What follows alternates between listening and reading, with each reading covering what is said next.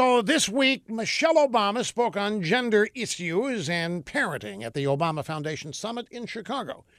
The problem in the world today is we love our boys and we raise our girls, she declared.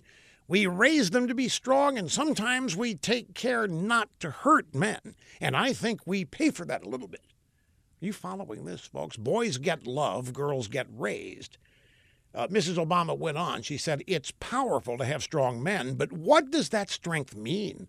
Does it mean respect? Does it mean responsibility? Does it mean compassion? Or are we protecting our men too much so that they sometimes feel a little entitled and a little, self-righteous sometimes? Michelle Obama then uttered a profound statement that will echo for generations to come. We have to raise our children to be people, she said.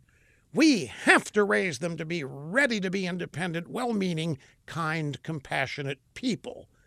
I don't know if that's different for boys and girls, regardless of what they're confronting in the world. So those of you who have been searching for good parenting advice, you now have been schooled by First Mother Michelle O. We need to raise our kids as people. As opposed to what? Reptiles? Snakes? What the hell does that mean? Raise our kids as people?